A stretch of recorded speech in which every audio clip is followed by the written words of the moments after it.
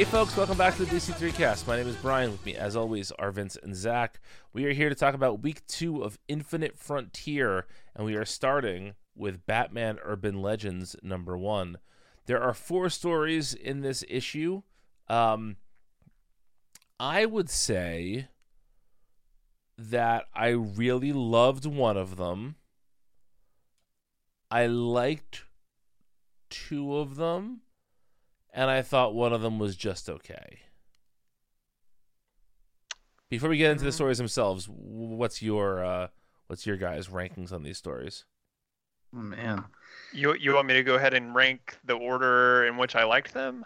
Or just kind of say, something similar to what I just said. Just like, I think I'm right on board with you, honestly. Okay. Vince?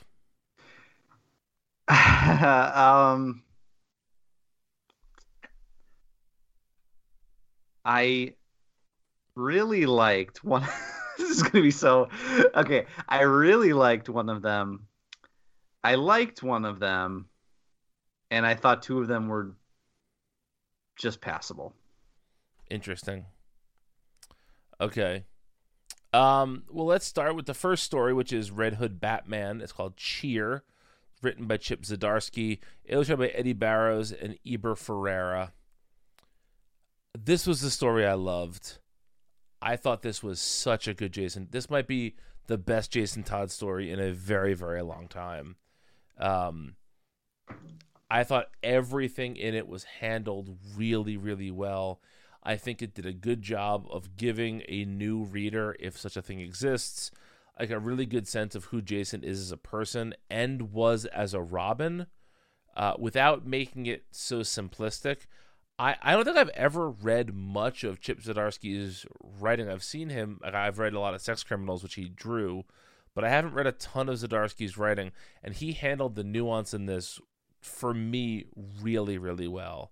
I liked the sort of different artists for the Bruce story and for the Jason story, and overall, I thought this was just a damn good Jason Todd story. Zach, was this the one that you loved as well? Yeah, it was. I really liked this one a lot. The number one, I mean, like I'm a big Eddie Barrows mark, I think, and this was good, Eddie Barrows art. But yeah, this was the best Jason Todd I think we've read in a long time. Zdarsky has kind of made a name. Well, he already had a name for himself, but he's been doing like really good stuff. I've heard at Marvel with Daredevil. And like this is kind of in a similar wheelhouse, and I feel like he does a really great job here. He probably makes like Jason the most like relatable and like engaging that he's been maybe like ever. And it's even interesting in a way. I feel like you could even like say that this picks up on kind of like thematic threads and ideas from Three Jokers without even actually having to like touch on or reference Three Jokers. And like, I mean, I think it kind of does. It does refer, yeah. Well, I never finished that, so yeah, I mean, there's a line where he's like, "Oh, Jason's a killer," and I think you could like read that as like he's referring to Three Jokers, especially since the person that Bruce is talking to is Barbara. Yeah, I mean, I felt like this was picking up that baton and running with it. But that's supposed to be out of continuity, too. I don't. I don't know that that's 100% true. I think it's if somebody wants to use it, they can. Sure, but it's not like explicitly, blatantly. Well, they didn't say, "Hey, he killed one of the Jokers." Right, exactly. That's what I mean. Like, yeah, but I think it's pretty. He killed one of the 3 Jokers. I think well, then that would clearly put 3 Jokers in continuity. But as of right now, it's like what I'm saying though is that in doing this, they are clearly signaling what you're supposed to be thinking about. Sure. Anyway, keep going. Sorry. Oh, no, you're fine. I just really like the stuff with Jason and the kid was like incredibly well done. Yep. I think. like unreasonably well done. Like the Blue Hood moment, like You it didn't sound make like me some tear people up or talking about anything. WandaVision online here. Everyone said a reverent fuck under their breath when they read this issue.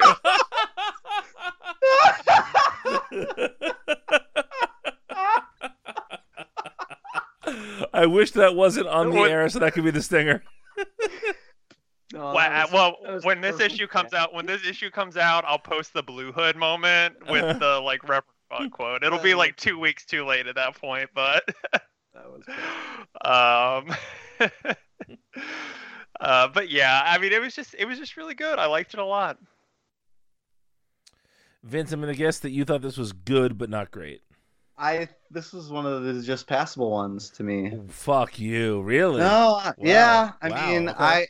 so first of all, I think I'm cooling pretty heavily on Eddie Barrow's art recently. And I don't know if it's me or what. You can say it's me. It's you. But, yeah. But also I just think like I read they're investigating another new drug in Gotham. Great. Okay. The stuff with the kid, you're right. The stuff with the Blue Hood bit, that was really good. I'll agree with that. But like everything else, I just felt like I didn't connect with it the same way that you guys did as far as Jason as a character. Like to me it all felt way too on the nose and surface level, down to him finding a room like immaculately adorned with guns in Batman's in the Batcave, you know? Well, here's my somewhat. I don't want to interrupt you, but I just want to sort of counter that for a second. No, go. Yeah, please do. To me, I feel like everything in the issue was building up to the moment with the kid. The Blue Hood moment was what everything else in the issue was of service to. And so I think you wouldn't have gotten that moment if you didn't bring everything else in the way it was. I think, seeing my reading of it was that everything built up to the thing that he does on the last page, which... But, okay, I'm not disagreeing with that, but you have to get... If that last page happened without that Blue Hood moment, it wouldn't have meant anything. No, I know. I completely, I know that. Yeah, I completely agree with that. I think that Blue Hood moment is really well done. I don't think any of the other stuff is particularly well done. I think it's just so on the nose. It felt like I was almost reading the Three Jokers again. There's your first mistake. I just didn't read Three Jokers. Well, neither of them were very good. So, this boy. or that. No, I mean, it's not that it was bad. Like I said, it's passable. Like none of this is bad, but I just felt like I felt like I was reading a story I've read before, and kind of a particularly on the nose version of it. So here's the thing. I strongly disagree with you, but I could see either of us at the end of this 6-part story saying the other one was right. Sure. I think there's enough in here that is both good and maybe a little bit on the nose that by the end of it, one of us could say, all right, the other one was correct on this. I'll meet you halfway there. Okay. I think that's a reasonable take. Anything else to add about this story? All right, we then get a story called New Roots that is about Harley Quinn and Poison Ivy. This is by Stephanie Phillips and illustrated by Laura Braga. And this is basically just, I guess, to catch us up on the Harley Quinn status quo before getting us into the Harley Quinn ongoing series. I don't know if... I really wonder if the only reason we have this story is for when people ask, where is Poison Ivy? There's a little bit of a mystery there. I thought this was fine, but this wasn't particularly anything I cared that much about. I liked this quite a bit. I think the order as this book went on, I liked the books less. So I like this a little bit less than the last one. I'm gonna like the next one a little bit less, and I'm gonna like the last one the least. Interesting. Okay. I just thought that this was really fun. I just think Harley Quinn is in such a good place right now, and I'm just excited that like the writers are getting to tell these kinds of stories with her. I thought the art was really good. I really liked the colors. I liked this story quite a bit. Vince? This is the one that I really liked. And the reason being is for all the stuff that Zach just said about like I think this is the time in the comics that I remember reading for as far back as I can remember where they were the most overt about Harley and Ivy's relationship. You know, I feel like even in the Palmiotti and Connor stuff, which featured them a lot, they danced around it a lot, you know. But here, you know, they're telling one another they love one another and they're kissing and all this good stuff. You know, like they're being overt about it in a way that they should, because like let's give up the charade, right? Like, yep. Also, I appreciated this a lot because one of my criticisms of the Future State Harley Quinn, Stephanie Phillips stuff was that I thought they overcorrected on the jokiness. But here, I think she swung it back to that sweet spot. You know, like I think it's not so overly irreverent and it doesn't break the fourth wall in the way that like Harley has in recent years. But she's cracking a lot of jokes. She's cutting through some serious moments with humor, and it's not always appropriate. But I think like Phillips strikes the right balance this time with that stuff, and it gave me hope that Harley going forward, as we already talked about, I think maybe in last week's episode, about how Harley's going to be more Gotham-centric versus off in her own Deadpool-esque world, you know? And if Phillips can marry that with the jokey, traditionally funny Harley that we know and love, or some of us do, that's where I want that book to be, you know? And I think, you know, I was concerned coming out of Future State just that there was an overcorrection going on, and now I don't think that at all. And I thought it was really sweet, and like the art was great. Yeah. I like this one quite a bit.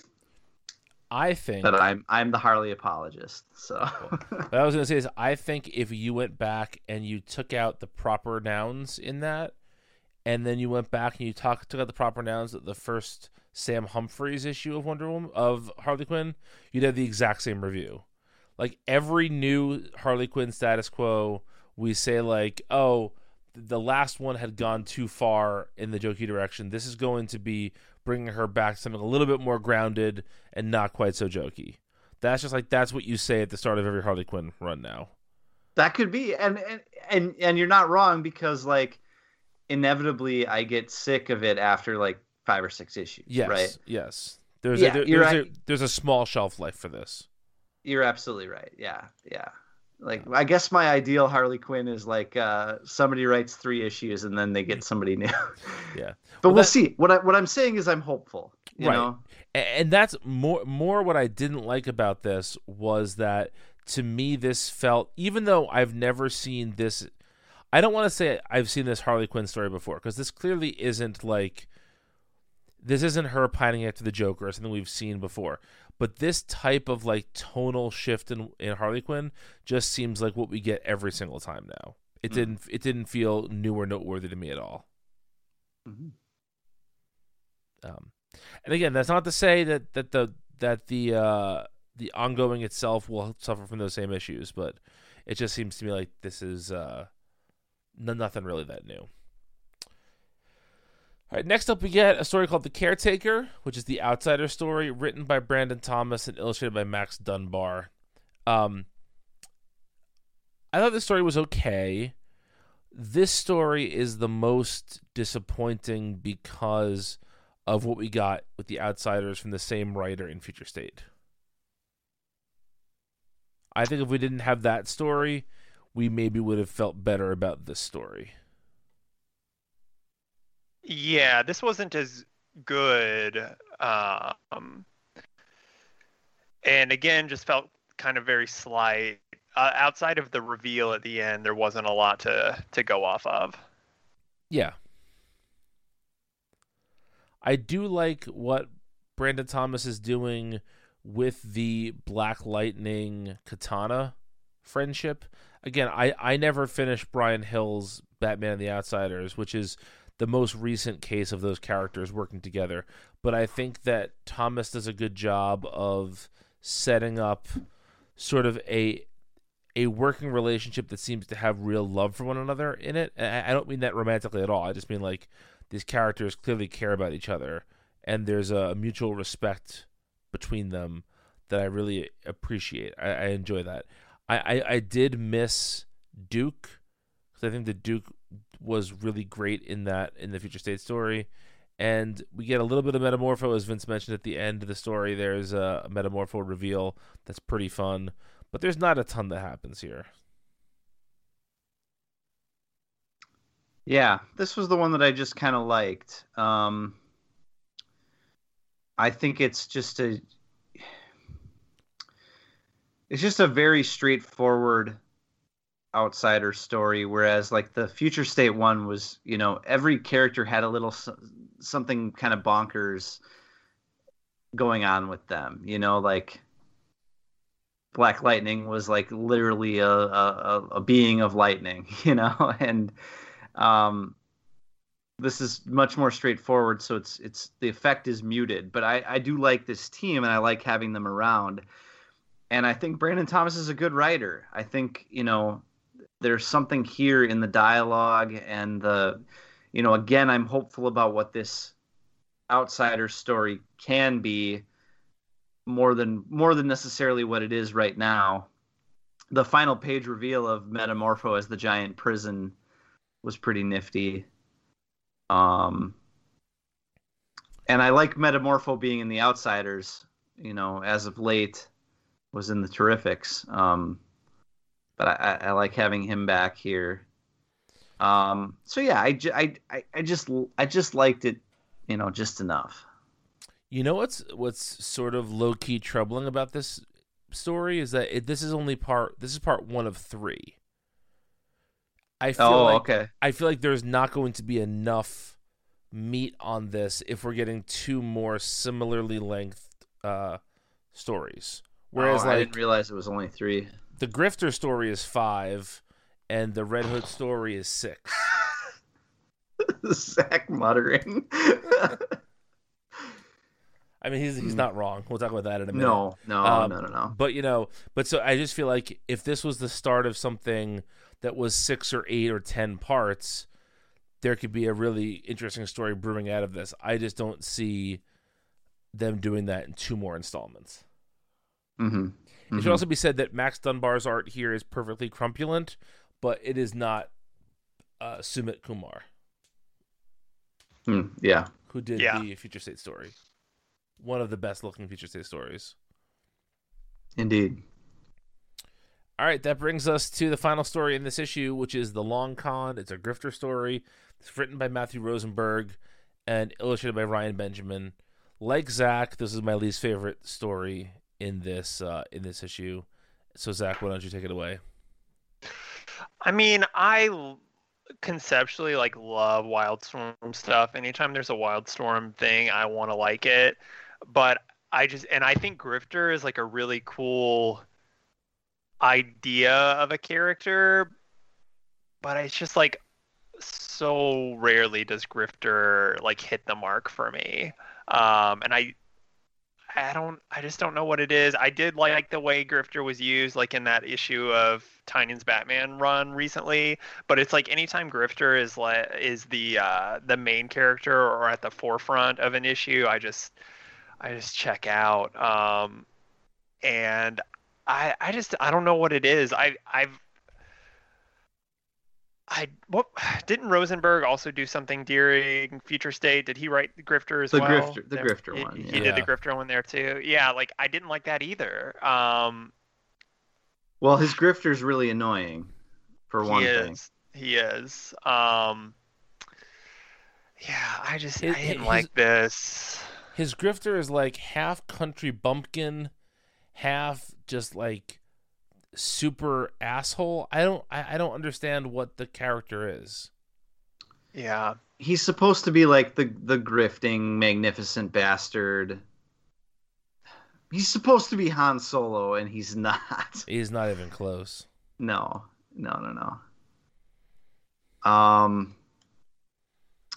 Yeah. I will say that this one, I said this was passable too. Reason being is because there are elements of this I like. Like, I like that, pre Infinite Frontier, a Grifter story would have felt like it took place separately from everything else, effectively. In this, it is very much entrenched in the Infinite Frontier Bat stuff, There are also these hints that have played into Tynion's run too, with the Batman tells Grifter Halo is playing you. Batman had mentioned Halo in one of those Tynion issues where he used Grifter. They're all just playing Halo. Yeah, they're all playing Halo. They're jumping warthogs in the Gulch. So I like elements of it that make it feel like it's a part of this world. When it comes to Grifter himself, it's like you said, Zach, when they focus on Grifter, I check out. And it's because Grifter is just too much. Grifter is almost Deadpool level, like yucking it up here while he's getting searched for weapons, Rob Liefeld has written both characters. There you go. And it just doesn't work for, like, I don't know. Sometimes I want that character, but here, I guess sorry, Matthew Rosenberg, but I guess when Rosenberg writes Grifter as this smug Deadpool character, it just doesn't land for me. It just doesn't slap. So, I'm sorry. This sucks.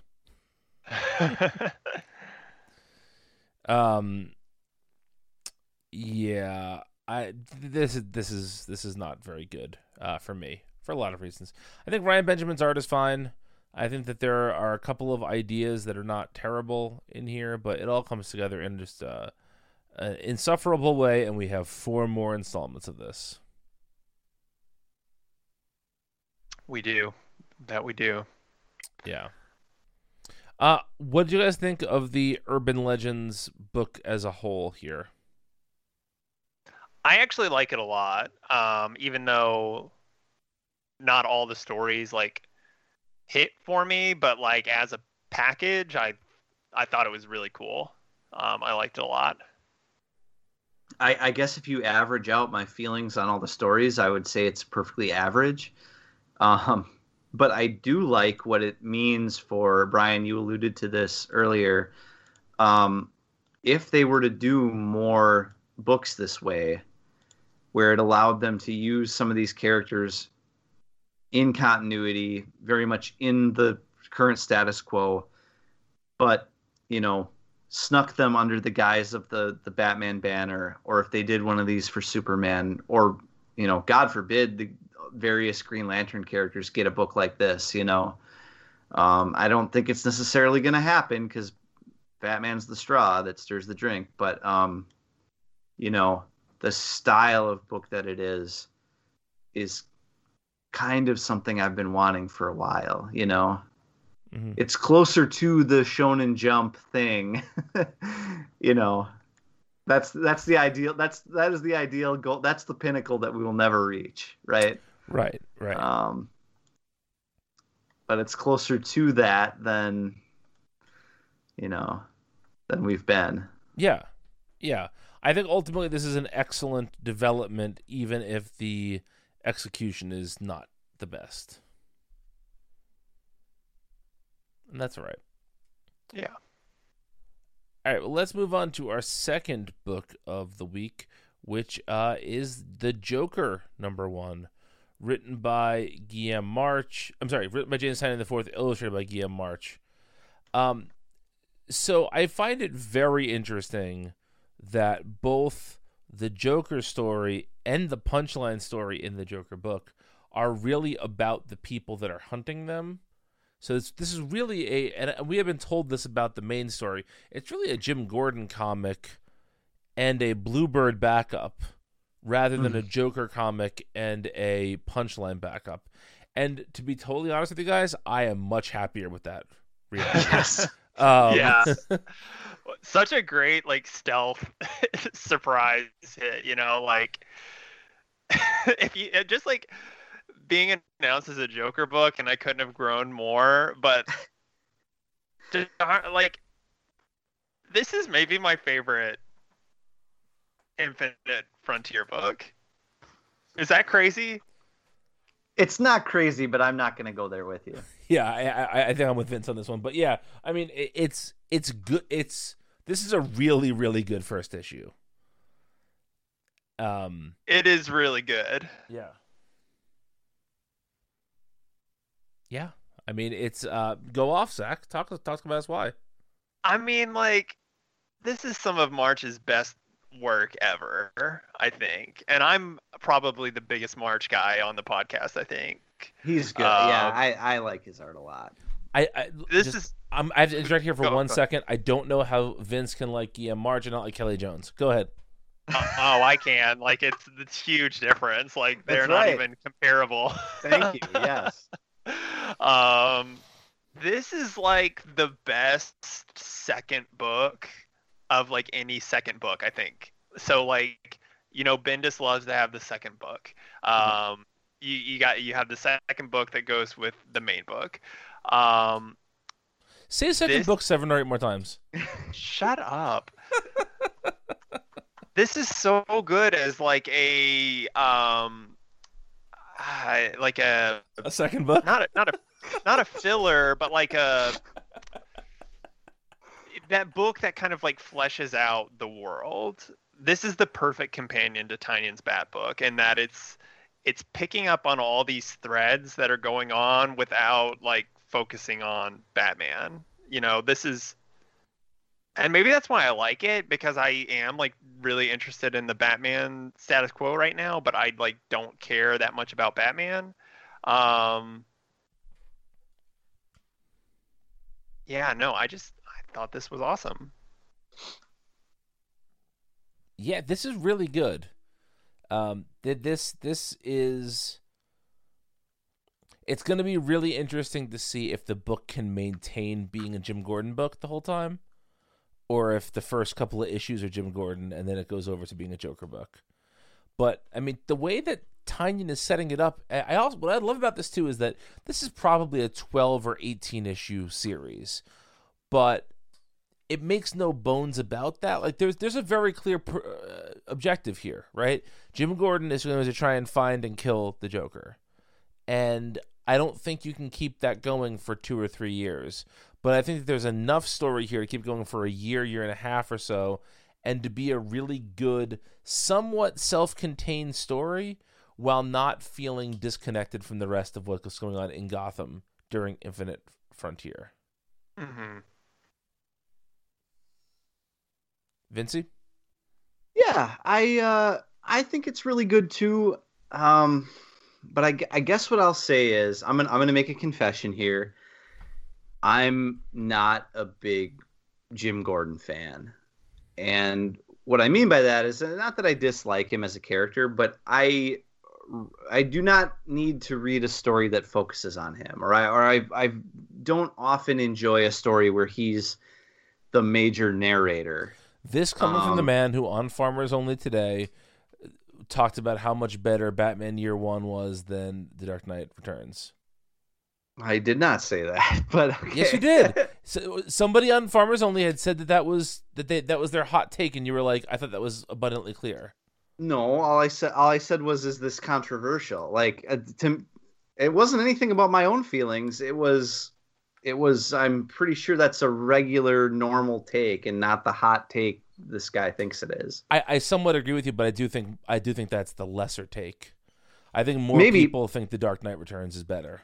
Okay, but to me, it's like, it seems like a 50-50 proposition. It's not, you know what I mean? Like this, it's not like pitting. It's not like pitting Bendis' Superman versus All-Star Superman or something like that. You know what I mean? I mean, but to me, and again, we're getting way off topic here, but I feel like to me, you did this. I know I did this. This is all my fault. The Dark Knight Returns is the Batman book that everybody who fancies themselves an intellectual has read. And so I feel like because so many people have read that didn't read Year One, I think it's always it's like saying it's like saying what's the most popular or what's the best Alan Moore work. Everyone's going to say Watchmen because everyone's read Watchmen. I guess that's my point. I guess, but in my experience, they're recommended hand in hand. It seems like to me. Growing up, they were always two sides of the same coin, and I was always recommended both, seeing both everywhere. And I guess I just assume that it's probably, my guess is that it's more of a 50-50 proposition than it is some like. It's certainly not a hot take. You're not saying Year Two is better than The Dark Knight Returns, right? Right. Yeah. But I mean, like when The Dark Knight Returns hit its 25th anniversary, whatever it was, DC sent me like a statue and all this shit. It's like it was this big deal. DC has never celebrated the Year One anniversary. To me, it's just there is a big gulf between the import of those stories to the average person. But we're getting off topic here. Yeah, it must just because you're so much older than I am, and you're right. You have more historical context and experience with that, and I think you were probably around when that book came out, and so I was like 2 or 3. Yeah, I was around. Okay, can't relate. Anyway, sorry, Brian. I love you. That's all right. What were we saying? No, I was just saying how you hate Jim Gordon and you hate families.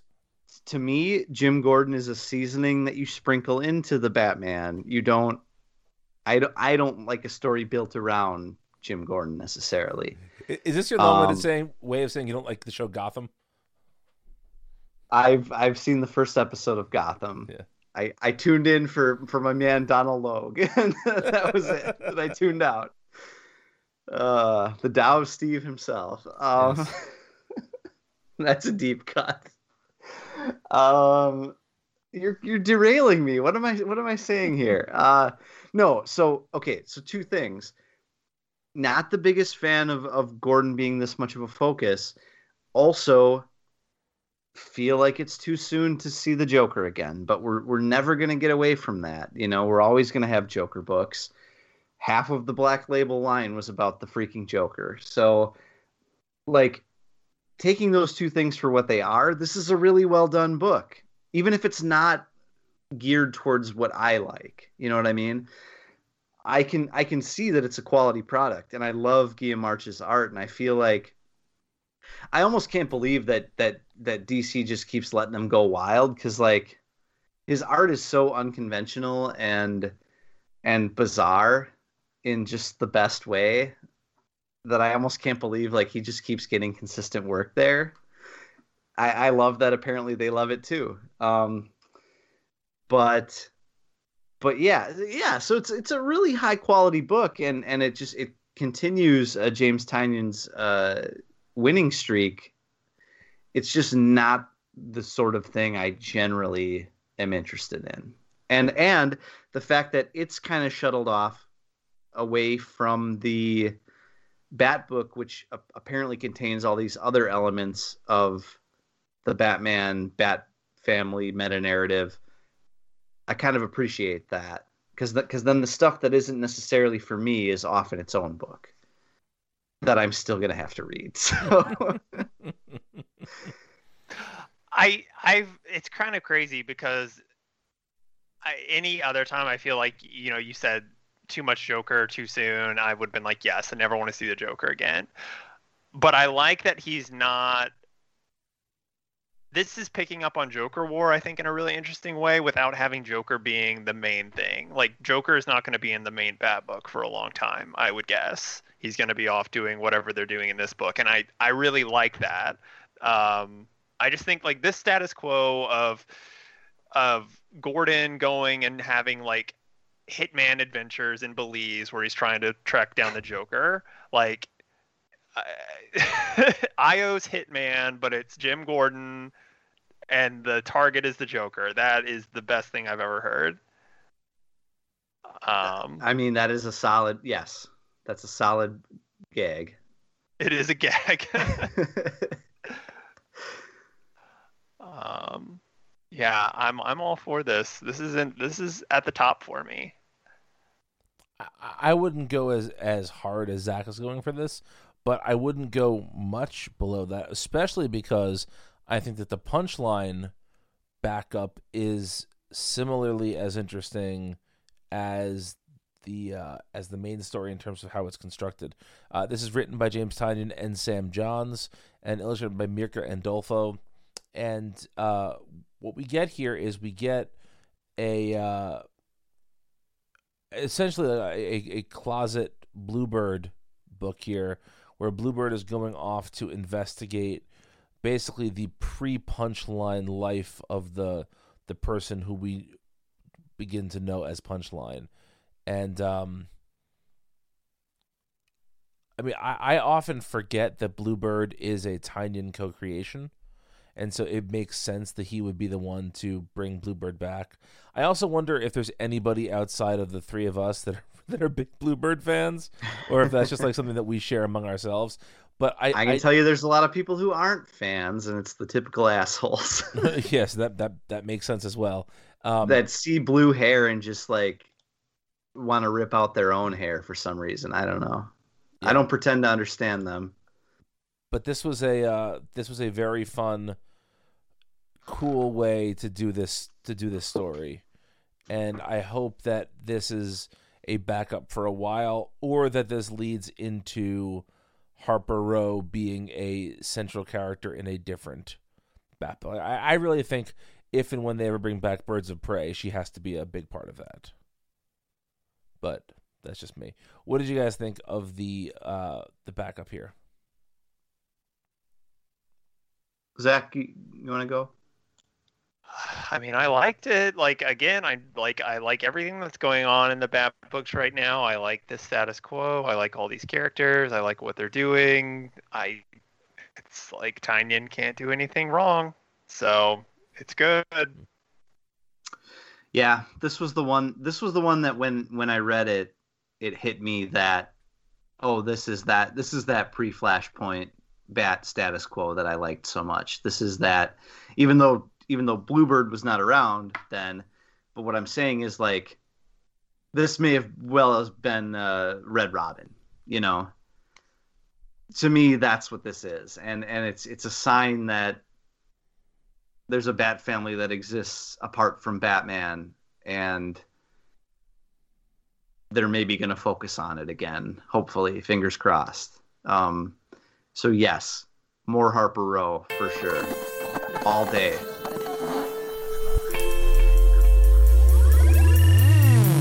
Hello, everybody. My name is Mike. And I'm Greg. And together we are Robots from Tomorrow, a twice-weekly podcast appearing at multiversitycomics.com. Each week, we take some time to check out books hitting shelves on Wednesday that are worth your attention. And each month, we dissect the previews catalog. We also have long-form discussions about books we've enjoyed, like Dan Clow's Ghost World and Jack Kirby and Mike Royer's Commanding. And if that's not enough, we also do creator interviews. Some of the talks you'll find in our archives feature Mike Mignola, Leila Del Duca, Sean Martinborough, Emma Beebe, and Greg Rucka. So that's a lot of content for everybody. Please subscribe subscribe to Robots from Tomorrow in iTunes or Stitcher so you never miss a thing.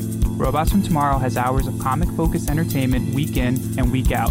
And now, back to your show. All right, well, let's move over to Superman, number 29, written by Philip Kennedy Johnson, illustrated by Phil Hester, the Double Phil special this week. So this was an issue that... So in the Infinite Frontier one-shot, we saw doubt being cast on John as the future Superman. Here we see the doubt from the other angle, where we see John's doubt at the ability and ability is maybe the wrong word, but the longevity of his father's tenure as Superman. I thought that was a really interesting way to construct these two stories together. Zach, as the resident Superman boy, what do you think of this? That Superman boy, that's me. Yes. This was easily like my least favorite, biggest disappointment of these 2 weeks of Infinite Frontier so far. This was a whole lot of nothing. I just kind of wanted more, I think. I liked the art just because it felt like, again, it kind of felt like a throwback to an earlier era. I did Yep. kind of enjoy that. But like it was just very slight. I don't know. I just kind of, it's not a very strong start in my opinion. Yeah, what event did we read during our crisis management that had a lot of Phil Hester in it? Was it Our Worlds at War? Or It might have been Our Worlds at War. anyway, yeah, big visual flashbacks to that. And I like Phil Hester as an artist quite a bit.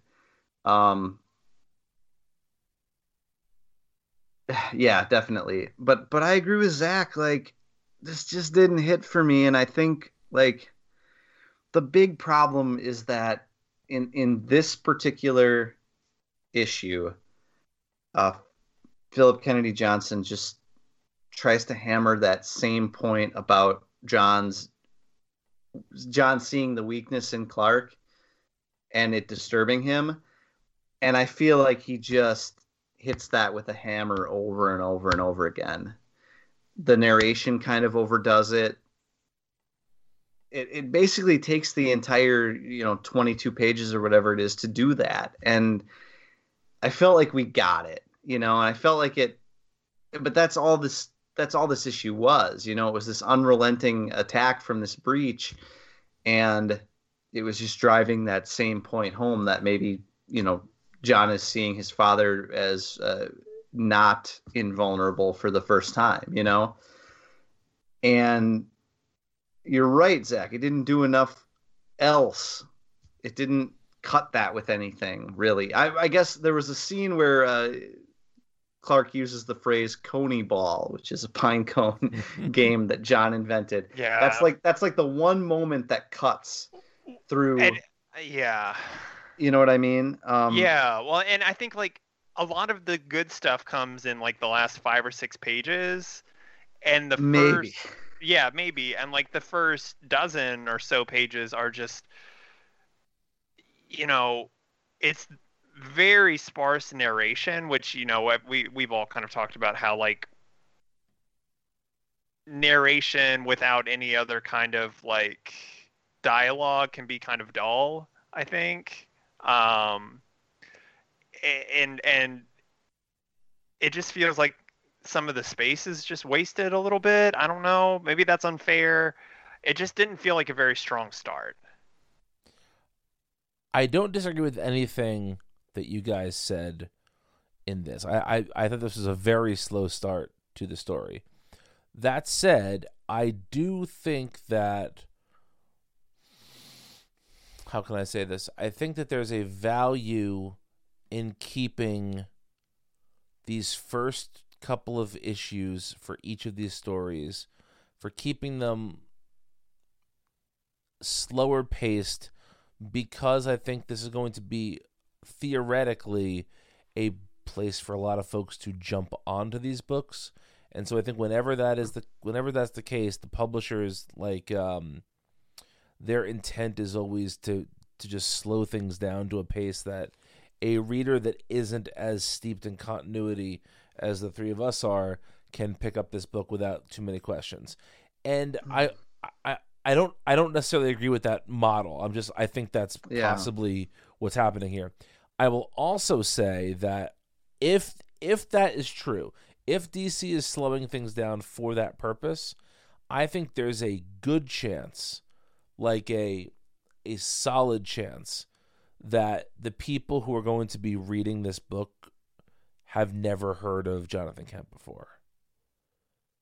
Right. And so that's reasonable, yeah. And so if you are trying to introduce people to Jonathan Kent, I think this issue does a much better job of that than it does being what we wanted it to be.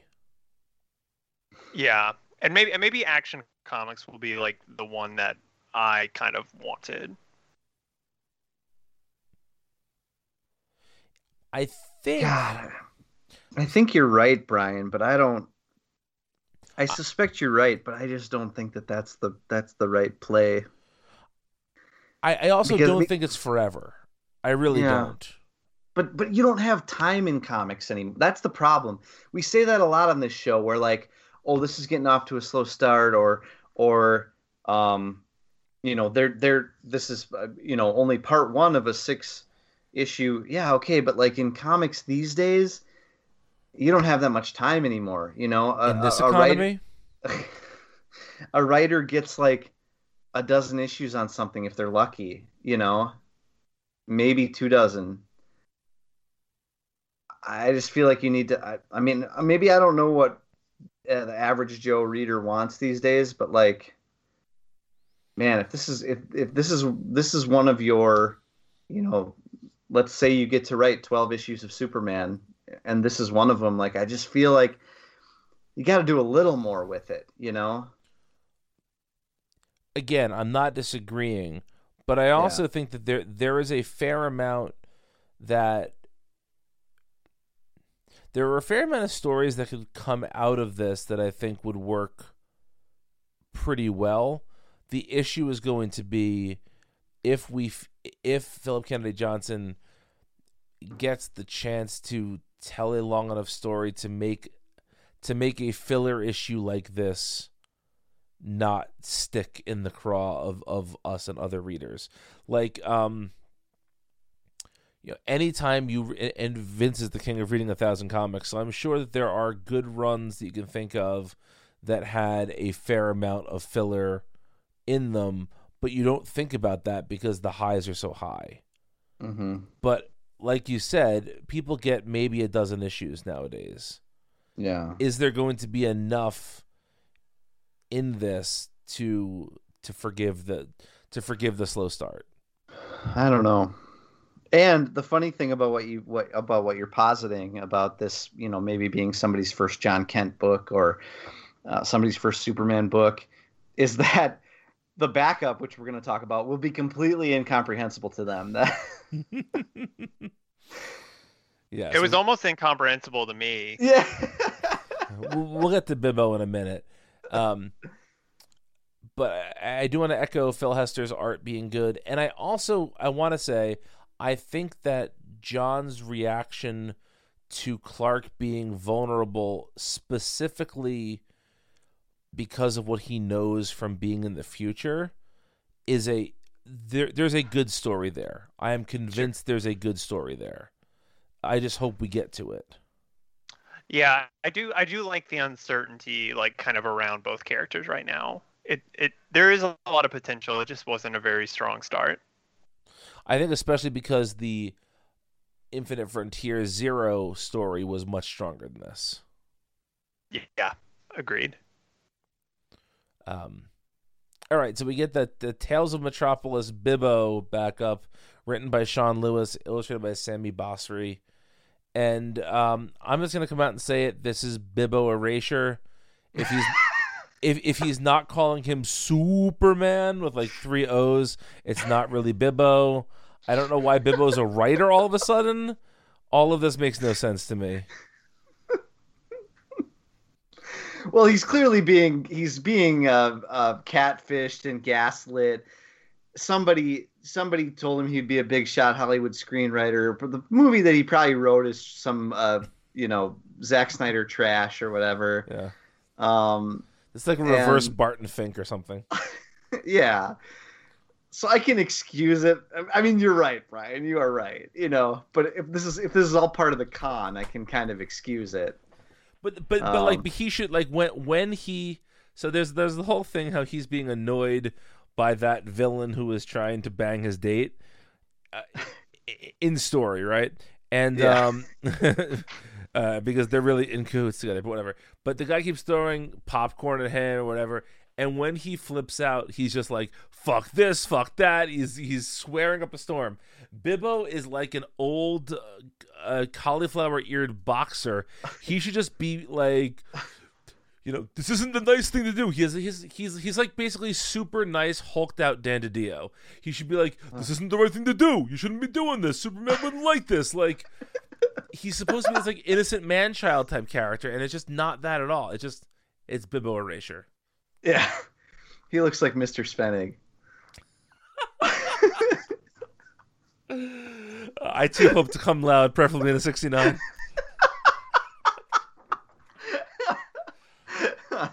Like the back of a Volkswagen? Well, did he come or what? All the Mallrats jokes that Zach doesn't get. I'm like a jackhammer. I go in, you're never the same. You've changed. Snitchy boochies. All right. See, did you guys have any thoughts on this Bibbo backup? Zach, you go for it. No, not really. I was very confused by what the purpose even was until the end, where it seems like we're going to get kind of like a team up of all the Metropolis characters doing cool things, which is actually a very cool idea. Yes, it is. I'm here for that. But it's okay. So this is superhero comics are dumb, and they don't have to like this isn't Shakespeare, but this last line where Projectress is like, now their champions gather. Time to see what Bibbo Olsen and this city are made of. I'm thinking, like, why? Like, why? Like, how is this part of part of your plan is to trick the hapless folk of Metropolis into banding together and fighting you? Why? I don't get why any of this is happening. I know we're not supposed to, but it seems particularly far-fetched that they're targeting Bibbo for some reason, I don't get it. I'm just going to go back to reading my Louis Simonson Superman comics that had Bibbo in it and be happy there you with go. That. Yeah. I mean, I'll keep reading this because Projectors is nice with it, but oh man, King Simp. Yeah, I am. The other thing is this story is actually a metaphor for Bibbo, the common man, falling for QAnon. Essentially, yes. Yeah. Oh, Bibbo Babowski. You Bibbo erasure. That's pretty good. Yeah, I mean, it's what it is. I'm just saying. Yeah. All right. That brings us to our final issue of the week, which is Wonder Woman 770, written by Becky Cloonan and Michael W. Conrad, illustrated by Travis Moore. Vince, take us there. Well, I for some reason I feel like you guys aren't going to like this one, and by all rights, I don't know if I should like it either, because like it's not immediately paying off on any of the Wonder Woman stuff that Infinite Frontier kind of left us with, at least not in any obvious way. There's some trappings here and there about like, well, why is Diana where she is, which is I guess like Valhalla for some reason, obviously that ties into her death or ascension, I guess, at the end of Death Metal. But really the story that we get here has nothing to do with any of the post death metal, Infinite Frontier stuff. And so I feel like that kind of threw me for a loop.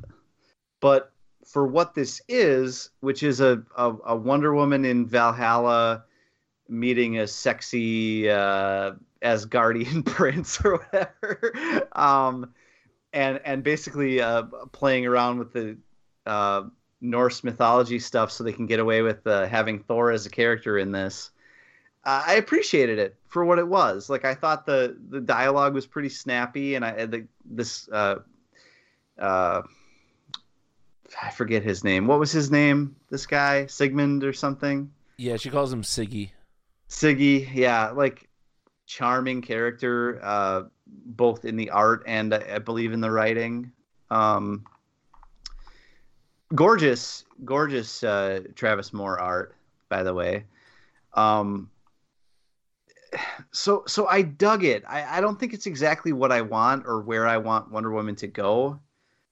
Because I am more interested in the kind of future state, infinite damn it, Zach. Infinite Frontier. You're gaslighting me. I am more interested in that status quo, and so I'd like to get to the point of that a little more. But this charmed me. Zach? I actually really liked this a lot. I really liked the Travis Moore art. I actually like this, I think, more than any Wonder Woman thing I've read in a long time. Damn. This was actually very cool to me. It didn't feel like as much of a like rip on the like the Aaron Thor run as I was kind of afraid it was going to be. That makes one of us. You thought it was? Okay. It didn't like swing that as much as I kind of was afraid it would. So I liked that. To me, I'll let you finish here. But to me, it was just like, I don't think it was 100% a rip on that, but this could not have existed without that, if that makes sense. I think that's fair. I think that's reasonable. Yeah, but it's not like I thought it was going to be like old Wonder Woman in the future, and like I thought they might be like doing the multiple timeline thing, and it's not that. It is like very much. You're right. It is like building off of successful recent Thor runs, but it's doing something I think a lot more interesting with just putting Diana in a very different place than she's been in a long time. I think the stuff with Yggdrasil and potentially tying it into the green and all of that stuff is a really interesting idea. You know, saying that it's like part of the Parliament. Yeah, I just thought that this was really, really cool. I thought this was good. I did not think this was bad at all. I enjoyed parts of it quite a bit. As I said, I do think that this is this can only exist because of the Jason Aaron era Thor stories, which is fine. You know, those Marvel and DC influence each other all the time, and I'm not going to hold it against the story for being influenced by what's, by all accounts, an all-time Thor story, right? So that's fine. It's funny because we also talk about how we don't like comics that are super decompressed, but I felt like this would have had more impact if there was an issue or two of her time sort of in, we're not quite calling it Asgard, but like if it wasn't just one issue of her meeting this new character and, developing this friendship / maybe romance with this character, only to have him, basically die in front of her. All of that felt very rushed for one issue. And while I'm not really advocating for doing like 5 issues of this story, I think ultimately you'll be better off with less issues. It's just, it felt a little bit rushed to me. The Travis Moore art was dope and really exciting to see, so I liked that. But it just, it just felt rushed, and it felt a little bit like a letdown because as you said, Vincey, how how Diana is set up at the end of the Infinite Frontier one shot to be this like incredibly important and powerful character on the DC scale, and then to have her shuttled off into a story that feels like the ultimate definition of a story that won't, quote, count. Even if it's a fun story. Mm-hmm. I think that this was maybe... this might have been my favorite book. It's between this and the Joker of everything so far. Batman 106, I think, was my favorite from last week. But this is up there. Yeah, this would be up there. You know what I just realized about this book, though? What's that? I've unlocked what the Wonder Woman post Infinite Frontier status quo is. What's that? When she ascended, we actually found out that she's part of the Animus Project at Abstergo Industries. this is Assassin's Creed, baby. And the Siggy guy is one of the sexy Templars who teaches her how to assassin. You need to stop. I'm right? No, she's in the Sphere of the Gods. That's the other Zach Nip thing. Yeah. I've never gotten to go to the Sphere of the Gods, I don't think. I mean, again, I think there's a lot of interesting ideas that could be coming out of this. I just felt that this was a little rushed and maybe a little bit undercooked, but that's okay. It wasn't bad, and I am still excited to see where this story is going to go. Yeah. All right, and then there's a backup in this book, called Young Diana, written by Jordi Belair, illustrated by Paulina Gonchow, and I really wanted to like this, and I thought it was okay, but this is the backup that felt the shortest of all the backups we've seen so far. And I know, Vince, you were lauding the shortness of the backups before, but this one to me felt I wish I had another couple of pages of this, because I love the art, and I thought it was a fun young Diana story, but it just felt really rushed. Mm-hmm. I think I'm willing to give the backups a little more of a break. You're right, Brian. You're right. It definitely felt like the slightest of any of these backups for sure. And that's saying something, because a couple of them were slight, even if they were good, you know? Mm-hmm. I think with the backups, I'm more okay with that. I'm more okay with saying for the backups, like if at the end of however long the backup run is going to be, if at the end we got like one issue's worth of a solid comic, I'd be pretty happy with that.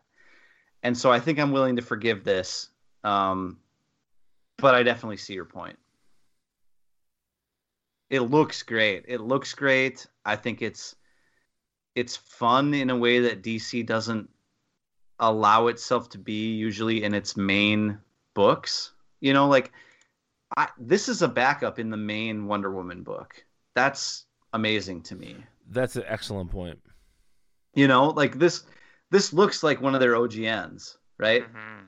Like this in the pre Infinite Frontier, this would have been just an OGN, which those are great. That's great, and they have their audience, and that's awesome. But to fold it into the actual main title, I think it's a big deal. It's also fun that it plays with Diana's history a little bit. It reminds me of like the Golden Age. There were times when in the Golden Age it would be adult Diana, Wonder Girl Diana, and Wonder Tot all adventuring at the same time with one another. And it just I like how, again, like you don't often see this era called back to, but I think it's a little bit more popular to do that since that was a part of the Wonder Woman movies that people seem to like. Yes. And so it's easy for them to look at that and say, well, let's put a little bit of that into her main book too. So yeah, you're right, Brian, but I still dug this too. Yeah. Zach? Yeah, this was fine. I don't have a ton to say about it, but it was fun. I liked the art. It felt different than, most of the line. It did feel more in line with like the kind of the young adult or young reader OGN. So yeah, it was cool. I'm trying to think of where I saw Paulina Ganichow's art. We just saw it relatively recently. Yeah. I'm not going to be able to pull it anyway. Yeah. It's but it was very nice. It was very nice. Very nice. Very nice. Great success. Great success. Congratulations to Borat for winning a Golden Globe. Yes, of course. All right, so we're 2 weeks in. Which of the 2 weeks did you guys prefer thus far? And try and leave the one shot out of it, because the one shot's its own thing. Yeah, definitely this one. Yeah, without the one shot, it was this week. Yeah, without the one shot, you have Batman last week that I think we all really enjoyed, and then everything else we felt was just okay. I don't think there was anything this week that was as meh as Suicide Squad or Crime Syndicate. Superman. That wasn't as bad. Oh, come on. That was nowhere. Wow. That was no. If it was Okay. 40 pages All of right. Bibbo, yes, but otherwise, yeah. All right, you just say what my opinion should be. Okay. No, That's fine, I'm Brian. disagreeing with you because this is what we fucking do. We do a show where we disagree with each other. No, we do a show where we agree with each other usually. This is where Zach says, as usual, I fall somewhere between you guys, but that's okay. Yeah, I wish. Yeah. I don't even know what that means, but okay. Yeah, you do. I know, I do.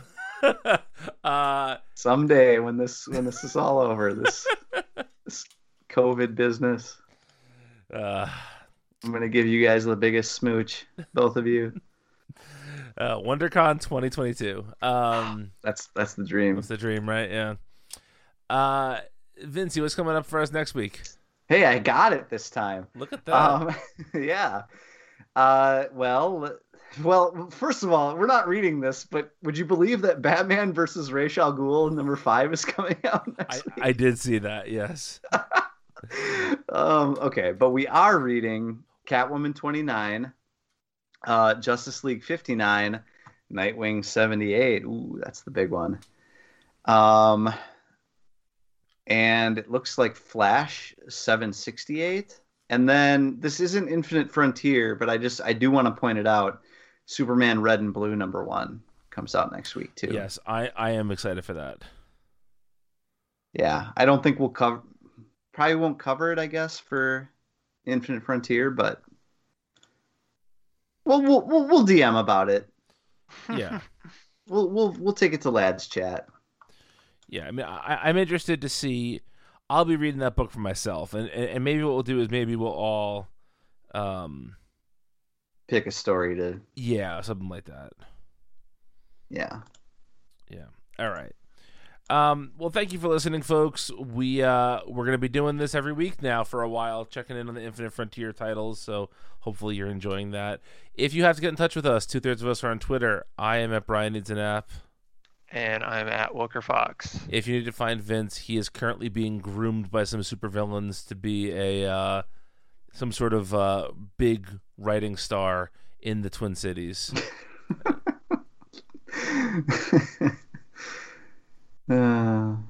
Superman. There we go. Thank you. That's it. When I can't fall asleep at night, I just chant that like a mantra, and Bibbo takes me up to slumberland. So, have a good week, guys. Talk to you soon. Bye. All right, later.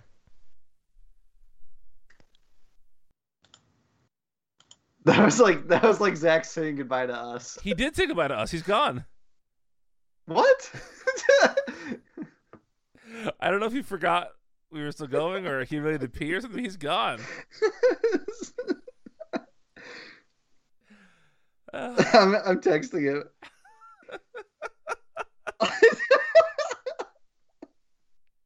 Well, that's the stinger for the second episode for sure. None of the post show. We usually debrief for at least 5 minutes. Yeah.